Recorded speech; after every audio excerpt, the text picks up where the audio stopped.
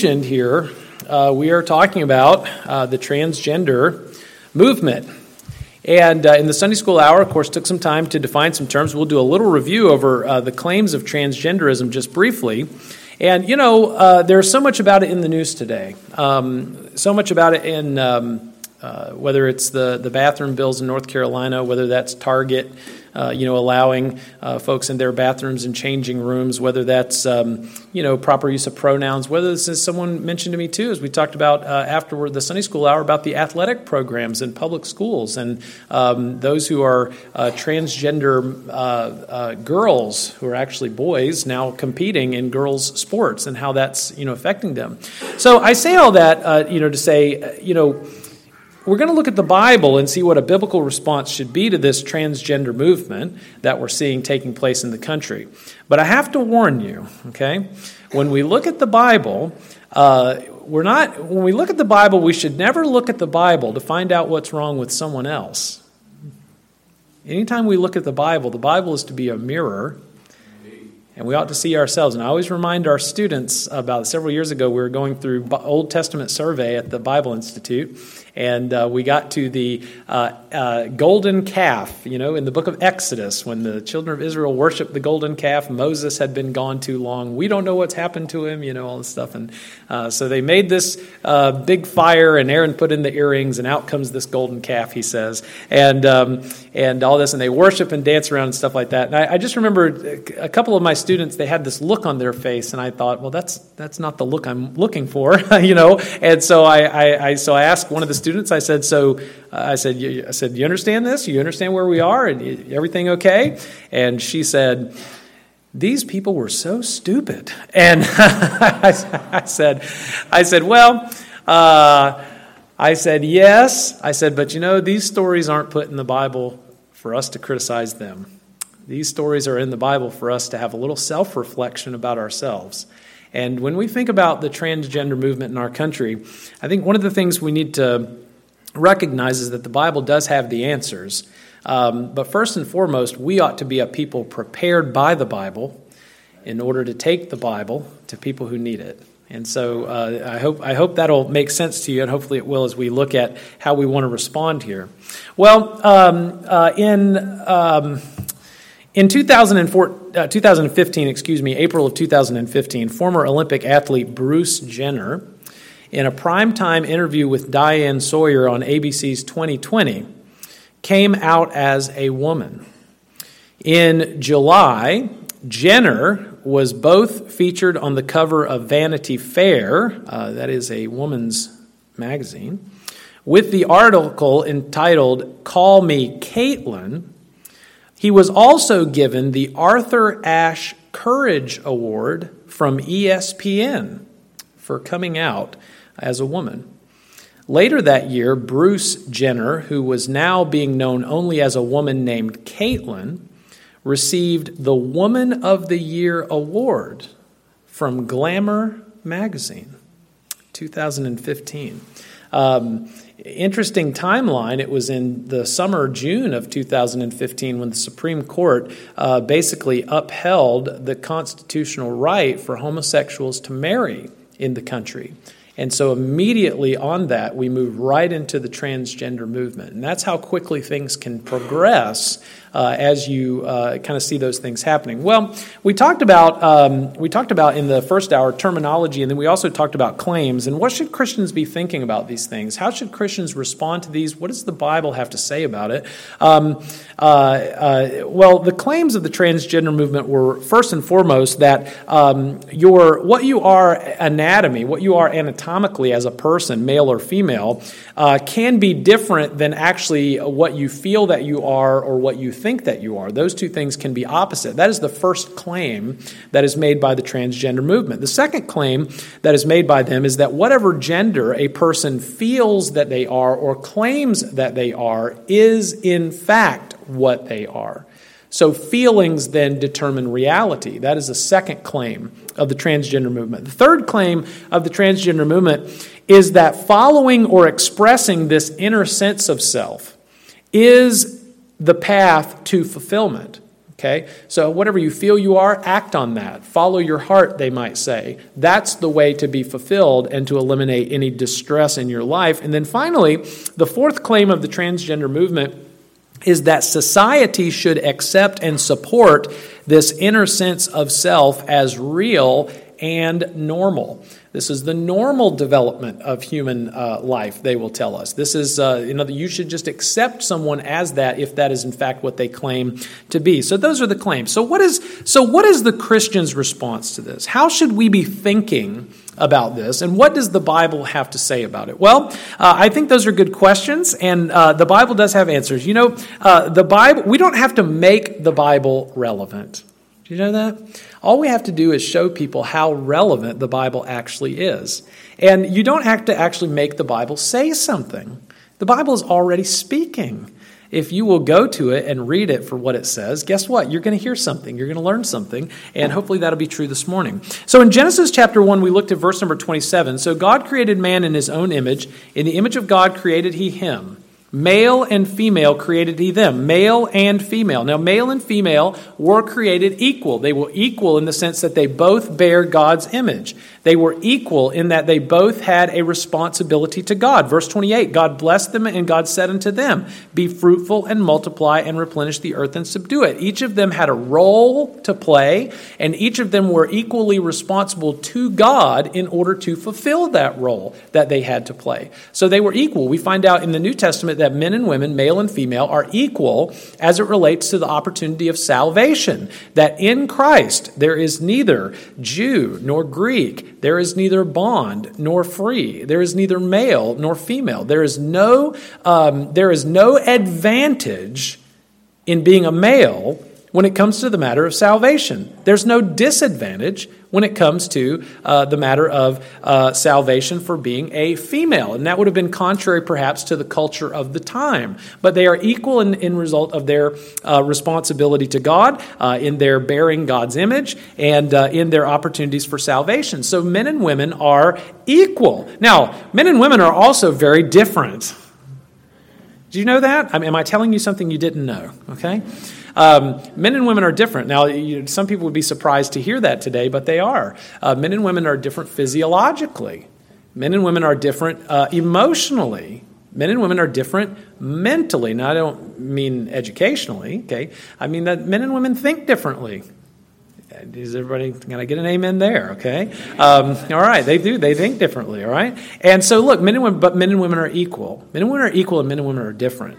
And by the way, being different is not bad. Okay, being equal does not mean the same.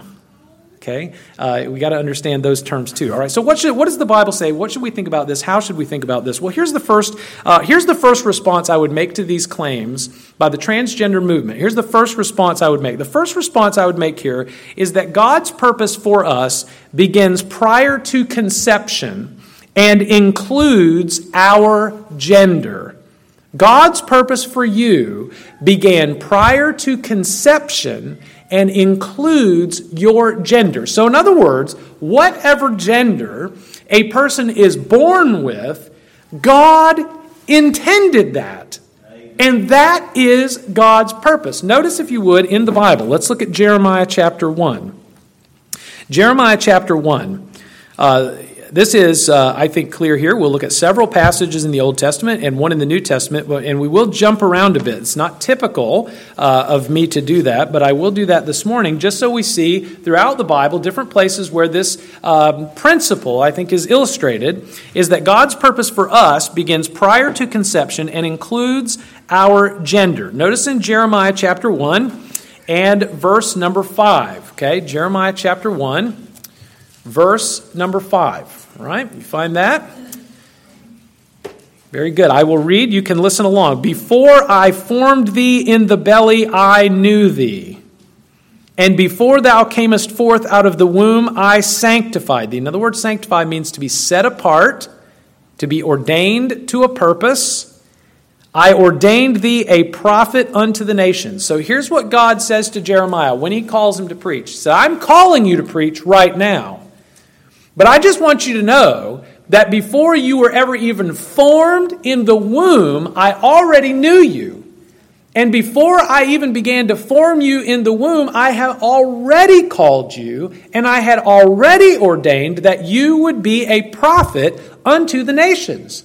So God had an intention, God had a purpose for Jeremiah before he was ever conceived, and God's purpose for Jeremiah included his gender, that he would be male and not female.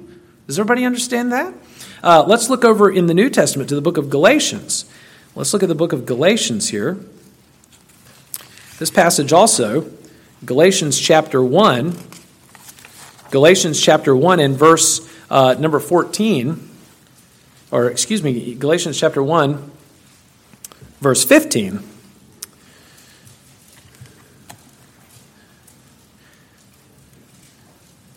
Galatians chapter 1, verse 15, the Bible says this, "But when it pleased God, who separated me from my mother's womb and called me by his grace, to reveal his Son in me that I might preach him among the heathen, immediately I conferred not with flesh and blood." Now notice what he says here. It pleased God. And how does he define, or how does he refer to God? He says, God who separated me from my mother's womb. Now, this does not say that God is the one who was responsible for Paul being delivered out of the womb. Again, that word separated, we read the word in Jeremiah, the word sanctified, set apart for a purpose. The word separated here is the same idea, sanctified, set apart for a purpose. So what Paul recognizes is that God, even when I was in the very womb, God had set me apart for a particular purpose. And he says here that he would reveal his Son in me that I might preach him among the heathen. Now listen, God had a purpose and an intention for Paul even before Paul was born. And guess what that included? That included his gender. Now, you look at Paul's early life. What did he do? He persecuted the church. He ransacked them. He dragged them off and put them in prison, and was responsible, at least for consenting to Christians being stoned to death. You see? So when you look at Paul's early life, you'd think, well, that doesn't look like he was very well following God's purpose or intention. You're right. It sure doesn't. But what Paul recognized after the fact was, where I am right now and what God has me doing right now was something that God intended even before I was born. He separated me, he set me apart for this purpose. So listen, God's purpose for you and God's purpose for all of mankind, he has a purpose for them before they are born, and the purpose that he has for them includes their gender. It includes their gender. Now think of the greatest example of this illustration in all of the Bible. Before the foundations of the world, the Lamb that was slain. Before the foundations of the world. Notice, if you would, in 1 Peter chapter 1. If you're in Galatians, you can keep going right, and you will come to 1 Peter chapter 1. 1 Peter chapter 1. Verse number 19 is where we will begin. And he says here,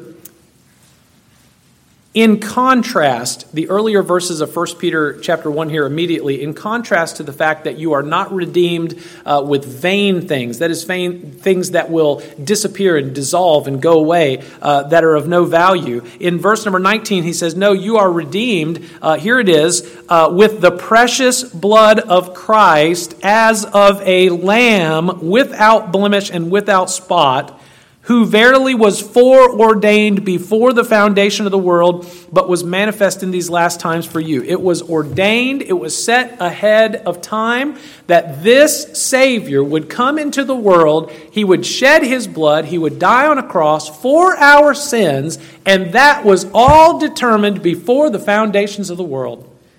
What the significance of a lamb, when we look to the Old Testament, the Old Testament sacrifices, they were to bring a male of 1 year old. A male. And so God's intention for the Savior was that he would be born of a particular gender. So look, God's purpose for us is before our conception. God knows what he wants to use every human being for. God has an individual purpose for everyone. And God's purpose includes the gender with which you're born. Okay, so no one can say that what they are biologically is a mistake. I once heard a preacher say one time that, look, God is too good to do wrong, and he is too wise to make a mistake. God doesn't make mistakes. He doesn't. So what we are biologically is what God intended. The basic message of creation is this, that each person's biologically determined gender is a good gift of God's creation. God created us as male or female. There's equality in that. Are there differences in that? Yes, there are. But God's intention for us, God's purpose for us, includes our gender. And we need to recognize that. We see that in Jeremiah, we see that in Paul, we see that in the Lord Jesus. Vaughn Roberts, in his book on the transgender movement, says this, that our bodies are an essential part of our true selves. So that what I feel about myself, what I think about myself, can never be the whole picture. Our bodies are essential in determining and revealing who we truly are. Okay, so look, God didn't make a mistake. And for us to violate or to alter the purpose for which God created for us is a rebellion against God. The Bible says in the book of Romans chapter 1 that when they knew God, but they glorified him not as God, and neither were they thankful. Thankful for what they were by creation. Thankful for what he had given them in the creation. They weren't thankful. So they knew God, but they wouldn't give him glory as God, and they weren't thankful. It begins right there. Listen, God doesn't make mistakes. So there are, God, what his purpose for us begins prior to conception, includes our gender. When you think about what the things that God could call you to based on your gender, you think about, in other words, a male, God who has a child born who is a male, he may be called to be a husband. He may be called to be a father. He may be called to be a pastor. You see, but those are all things that are specifically determined by the gender that child has. You see, that is significant in God's plan. Similarly, a wife, a mother, the female gender, a caretaker. Those are things that are determined there broadly by the gender with which we are born. So look, God's purpose for us begins prior to conception and includes our gender. God has made no mistake, friend. No mistake at all. And the fact that we could look to the Bible and see these things stated that it is before we were even born, that God had a plan and a purpose for us, that is significant for answering this response. That what I am biologically is somehow a mistake, and what I feel that I am is what I really am. No. Because what you are biologically, God has made no mistake. God has made you exactly as he intended to make you. He's made no mistake. Here's the second response, I think we would say, to this transgender movement. Look, separating our identity from our biology is not grounded in reality.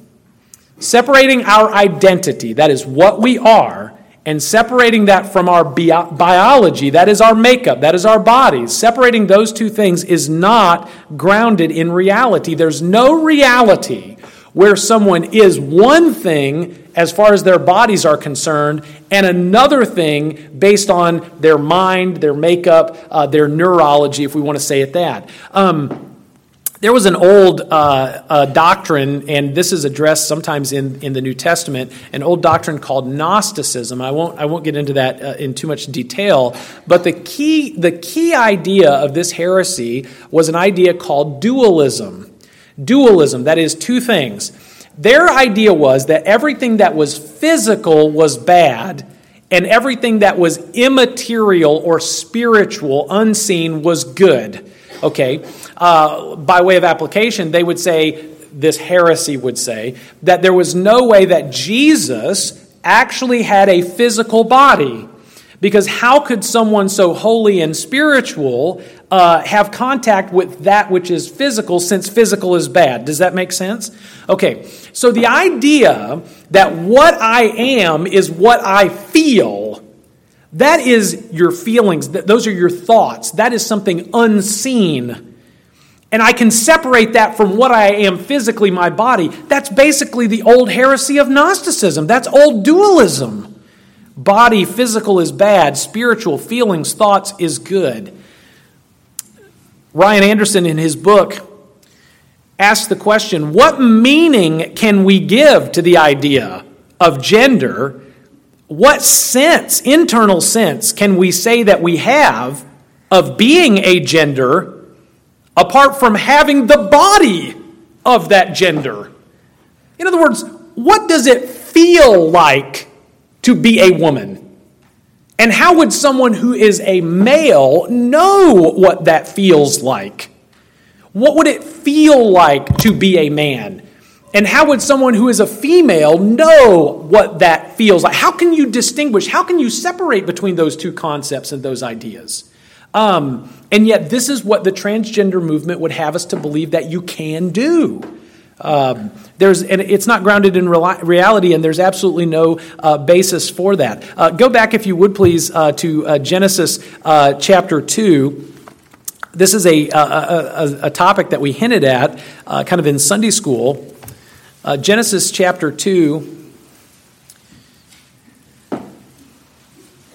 and verse number 23.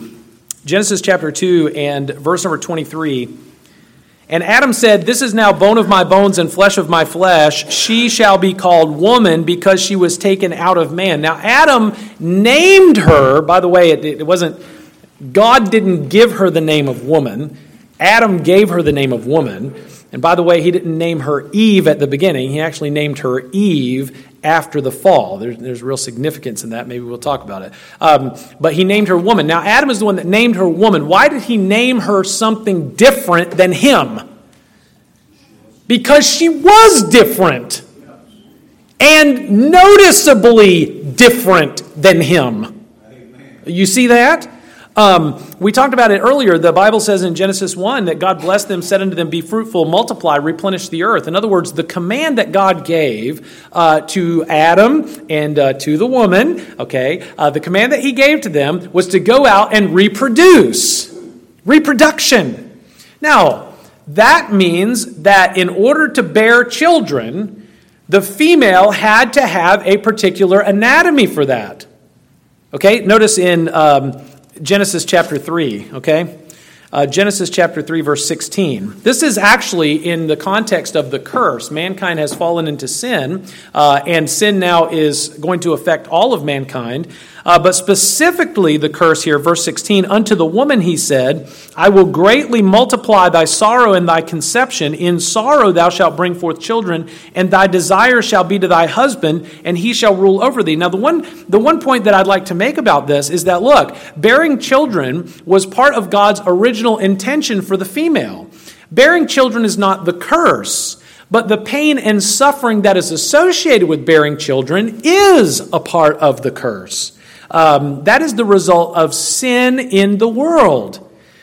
Sin, by one man, sin entered into the world, and death by sin, and death has passed upon all men, for that all have sinned. Romans chapter 5, verse 12 tells us.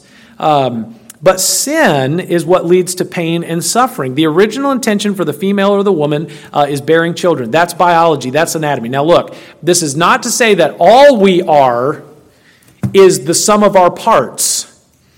Now, but when you start saying that my identity is different than what I am biologically, number one, that's not grounded in reality. And number two, there is no basis in the Bible for that belief. No basis whatsoever. Look, God doesn't make a mistake. You are what you are by God's good creation. God created you that way. God made you that way. And you say, well, no, God didn't make me that way. I was just the product of natural processes between my mom and my dad. Read Psalm 139. That says that while David was in the womb, God was weaving a tapestry. Listen, we have gotten so good at figuring out how God's creation works that we've gotten to the point we just don't need God for much anymore. Like we don't need God for rain. Because we know how the water cycle works, right? Evaporation, Condensation, precipitation, right? So we know that just works. Natural processes. What do we need God for? We just figured out how it works. And we've forgotten the fact, in the midst of all of God's good provision for us, we have lost sight of His providence. You know what? Every child is a miracle of God's creation. Not in the true sense of a biblical miracle, but every child God has a hand in forming and developing. Every child. You are not merely the product of your parents. You are something greater than that, something more than that. When we try to separate our identity from what God has made us biologically, we are basically saying no to God. We are saying no to His creation. We are saying, I know what you've made me, and I'm not thankful for that, and I do not want to be this. And I think we should sympathize with people, empathize with people who struggle with that kind of thing. But I don't think that we should back down from telling them the truth, because they need to understand the truth, that God's intention for them is good, that God's purpose in making them what they are is good. God's purpose in making you what you are is good. So God's purpose for us begins prior to conception, concludes our gender. There's no biblical basis for separating our biology from our gender, and separating those two things is not based in reality. By the way, the Bible says this. The Bible states here that when one gender expresses itself as the other gender, the term that the Bible uses for that is abomination.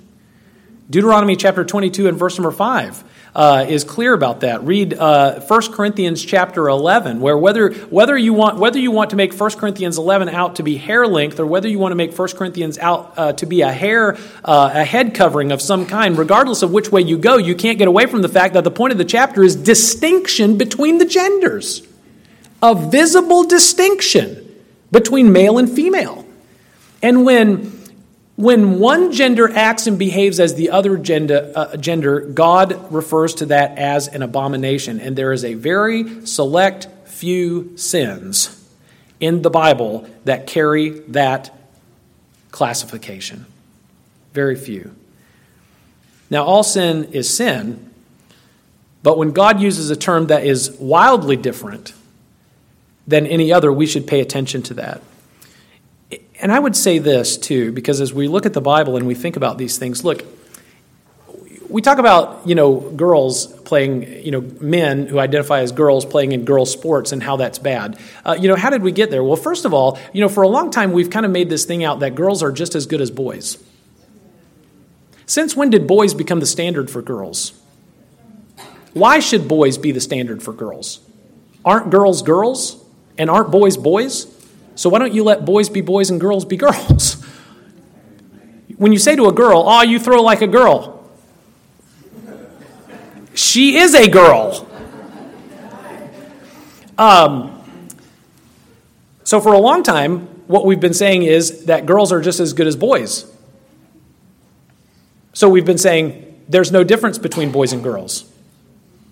And so now that a boy wants to actually put that into practice and identify as a girl and play on a girl's team, suddenly everybody's got a problem with it. If there's ever been a time for Christians, now listen to me. If there's ever been a time for Christians to take seriously that we appear distinct, male and female, that we model distinct roles like the Bible has laid out for us, husbands, wives, male, female. Okay. And maybe if there's ever been a time when we modeled that with a little bit of joy and contentment rather than grudgery, shouldn't it be now? I mean, if people are this confused outside in the world about gender, who should be the people that when they look at them, they realize there is actually a path to contentment and joy and fulfillment in the gender that God has made me? Who should they look to and see that in if it isn't God's own people? And for so long, we've fought about, I have the right to wear this, or I have the right to not wear that, or I have the right to behave this way, and Christians have been caught up in their rights. And friend, your rights should take a back seat to your Christianity and to your Christ-likeness. Listen, if there's ever a time when we should be modeling this to the world, it should be right now. And we're late in the game, but let's start.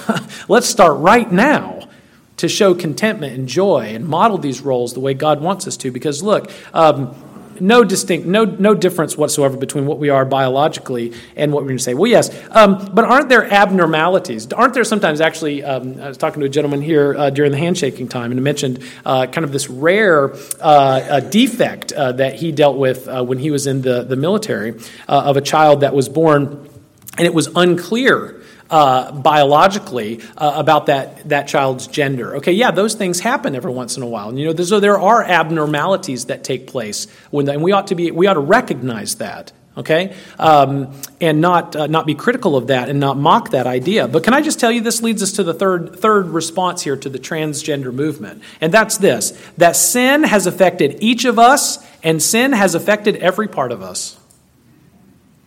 Sin has affected each of us, and sin has affected every part of us. Sin has affected every part of us. Romans chapter 5, verse 12. For by one man sin entered into the world, and death by sin. And so death passed upon all men, for that all have sinned. All have sinned. All have chosen to sin.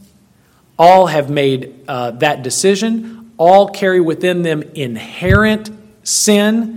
That is, we are born with a tendency and a propensity to sin. The book of Ephesians chapter 2 says it this way, that we were by our nature, the children of wrath, even as others. Why? Because we are born with a tendency and a propensity to sin. When you say, well, I believe that children are born innocent. First of all, have you had any?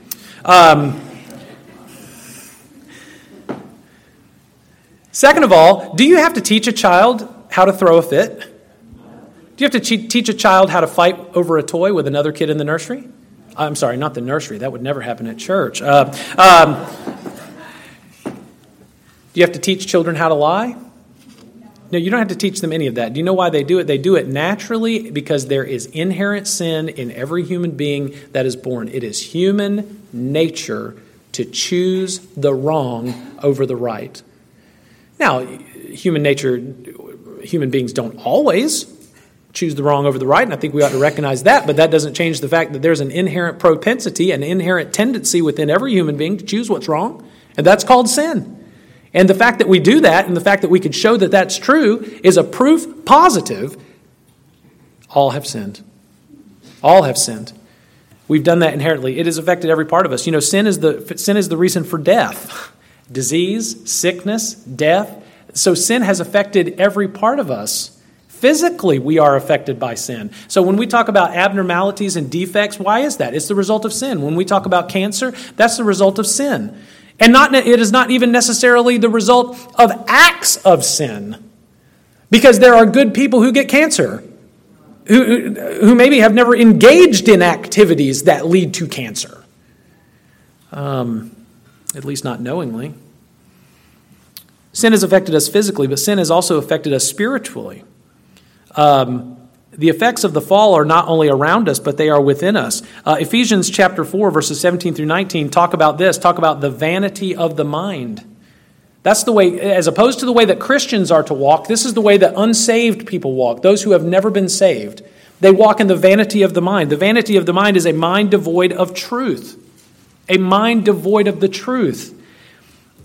Not only is it the vanity of the mind, they walk without understanding. They do not have a true relationship with God. They are ignorant of a true relationship with God. The Bible says that they are past feeling. That is, they are apathetic about it. In other words, the sin that they live in, the lack of an actual relationship with God, the relationship with God that we as Christian people are to be modeling to them, and witnessing to them about. Well, they've got to the point, they're past feeling, they're apathetic. It doesn't matter to them that they do not know that kind of real relationship with God. That is the way the unsaved mind works. And Paul says, you're not to live your life the way they think. That's not the way it's supposed to go. We've all been affected that way. Andrew Walker in his book states, we cannot trust our feelings or all of the passions that reside within us simply because we feel them. Just because you feel something doesn't make it true. You can feel an awful lot of things that aren't true. I won't ask you to raise your hand by testimony this morning, but I would not surprise me in a crowd like this that there would be people, Christian people, who have struggled with what we refer to as the assurance of salvation. That there would be people perhaps this morning who have struggled and doubted whether or not they are saved. Your feelings about the matter don't make it so. And you may have felt that you were unsaved, and you may have struggled with that doubt, and that may have been a real struggling experience for you. But your feelings about it didn't make it true. The reality of whether you had believed or not, that was what made your salvation true. So we could feel a great number of things that aren't true. And by the way, we could feel and want a great number of things that we should not want. That's the sinful nature, friend. And we got to recognize when we're talking about this transgender movement, we've got to recognize that sin has affected every part of us. Physically, disease, death, sickness. Spiritually, the way we think, our minds, how we approach life. But it's not only affected every part of it, it's affected each of us. Can I just tell you this? We do not all face the same struggles. In this room this morning, every one of us struggles with a different sin problem. Every one of us does. Now, the problem is that some people's sin problem is much more vocal than others. It's much more obvious than others. Have you ever known somebody who had a problem controlling their mouth? Have you ever known somebody like that? Every time they were always saying the wrong thing. They were always saying things they shouldn't say. They wouldn't never say the things that they should say. Okay, they had a problem with their speech, right? Everybody knew it. Everybody knew it. Because why? Well, because they open their mouth and they remove all doubt. They got a problem with that, okay? But so we would see that. We would see someone struggles with that and we think, well, that's their problem. And here's the deal, is that we get attended because people can't see our struggle and because people don't see behind the facade. I mean, I think everybody looks pretty good here this morning. But because we can't see behind what's going on behind the facade, we somehow or another think that their problem, since it's more out in the open, is somehow worse than our own. We all struggle. We all have struggles. We all face things. And that is a result of sin.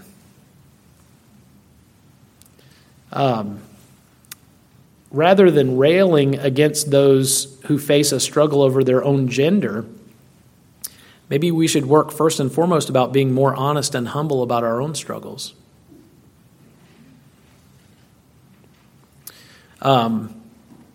But look, sin is a problem, and sin has affected all of the world. Every human being has struggled with this, and every human being does. Now, praise the Lord that there is victory through the Lord Jesus Christ. Praise the Lord, you can know that and you can have that, but it doesn't remove the struggle. And it doesn't sometimes remove, because as long as we are in these bodies, we will be fighting a war until we reach, finally, heaven. So listen, look, sin has affected each of us and every part of us. That is our third response. And here's our final response to the transgender movement, because they would say that here's how you find true fulfillment. The way to find true fulfillment is to follow your heart. The way to find true fulfillment is just to go ahead and live out whatever it is that you're feeling. Follow that inner sense of self. That's the way to be fulfilled. Now, in contradiction to that, here's what the Bible would say. The gospel is the only answer for true fulfillment. The gospel is the only answer. Look with me at 1 Corinthians chapter 6 quickly. 1 Corinthians chapter 6. 1 Corinthians chapter 6, and we're going to look at a couple of verses here and make a few points, and then we'll be done. But 1 Corinthians chapter 6, in verse number 9, Paul is writing to the Corinthians in their church setting. Here's what he says: "Know ye not that the unrighteous in this passage is speaking of those who are not saved, that the unrighteous shall not inherit the kingdom of God. Be not deceived." And here are the things that characterize those who are unsaved, the unrighteous. "Be not deceived, neither fornicators, nor idolaters, nor adulterers, nor effeminate, nor abusers of themselves with mankind, nor thieves, nor covetous, nor drunkards, nor revilers, nor extortioners shall inherit the kingdom of God." And Paul says that here the unrighteous, those who are unsaved, shall not inherit the kingdom of God, shall not know a future home in heaven, shall not know that. They will not inherit it. And here he gives a list of descriptions of the kinds of people that this would characterize. And notice verse 11. "And such were some of you."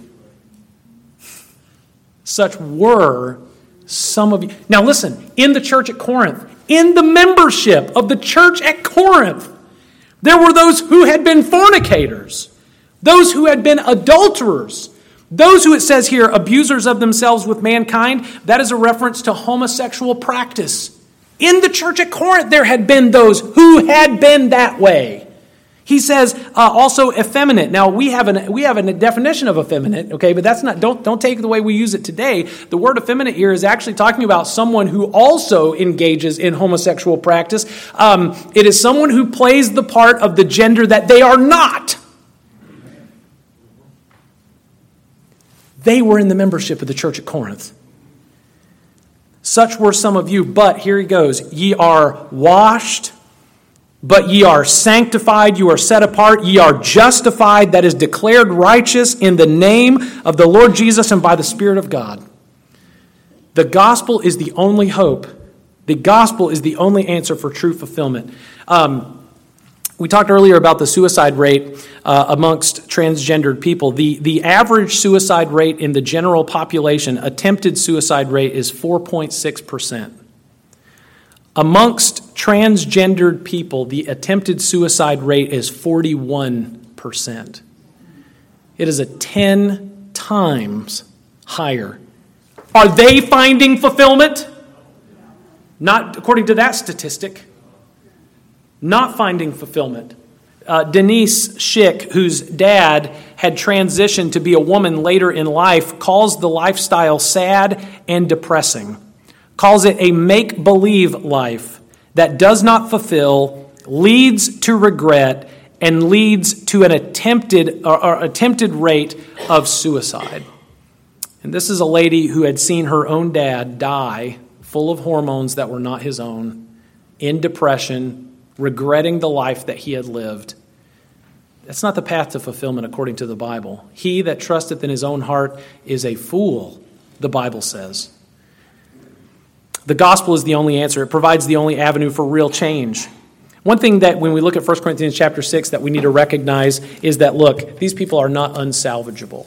There is no one that is unsalvageable when it comes to the gospel. The gospel message, Romans chapter 1 tells us, it is the power of God unto salvation to everyone that believeth. And if people would believe, they would be saved. And the gospel could do its work of transformation for those who hear it. It's the only avenue for real change. It's the only message that gives meaning to all of suffering, even psychological suffering, even what people go. Listen, I reckon that the sufferings of this present time are not worthy to be compared with the glory that shall be revealed in us. Every person struggles. Every person has difficulties. Every person faces hardships. But all of those struggles, all of those difficulties, all of those hardships have an answer in the future that's greater than going through it right now. And yet we are called to go through it. We are called to experience that. We are called to continue to endure that. Not because God wants us to suffer, but because God has promised that through that we are made more like Christ. And when we get to the other side, he promises that we will see that. So we have to stop viewing their struggle as more gross or worse than ours and see it as all the same. And it calls us, listen, the gospel is the message that calls us to selfless and sometimes even self-denying choices. Listen, for a transgendered person to say, I feel this way, and because this is the way I feel, this is the reality that I'm going to live in, the gospel calls them to something else. The gospel calls them to, you may feel this way, but you are called to deny yourself and to live a different way. Every single one of us are called to do that. Every single one of us are called to give the gospel to someone and to give them at times whenever we don't feel like doing it. Every single one of us is called to know God and to know Him more intimately than we know Him now, even though that may take extra effort, extra diligence. We're all called to do things that may make us uncomfortable. We're all called to deny the self and to live for Him.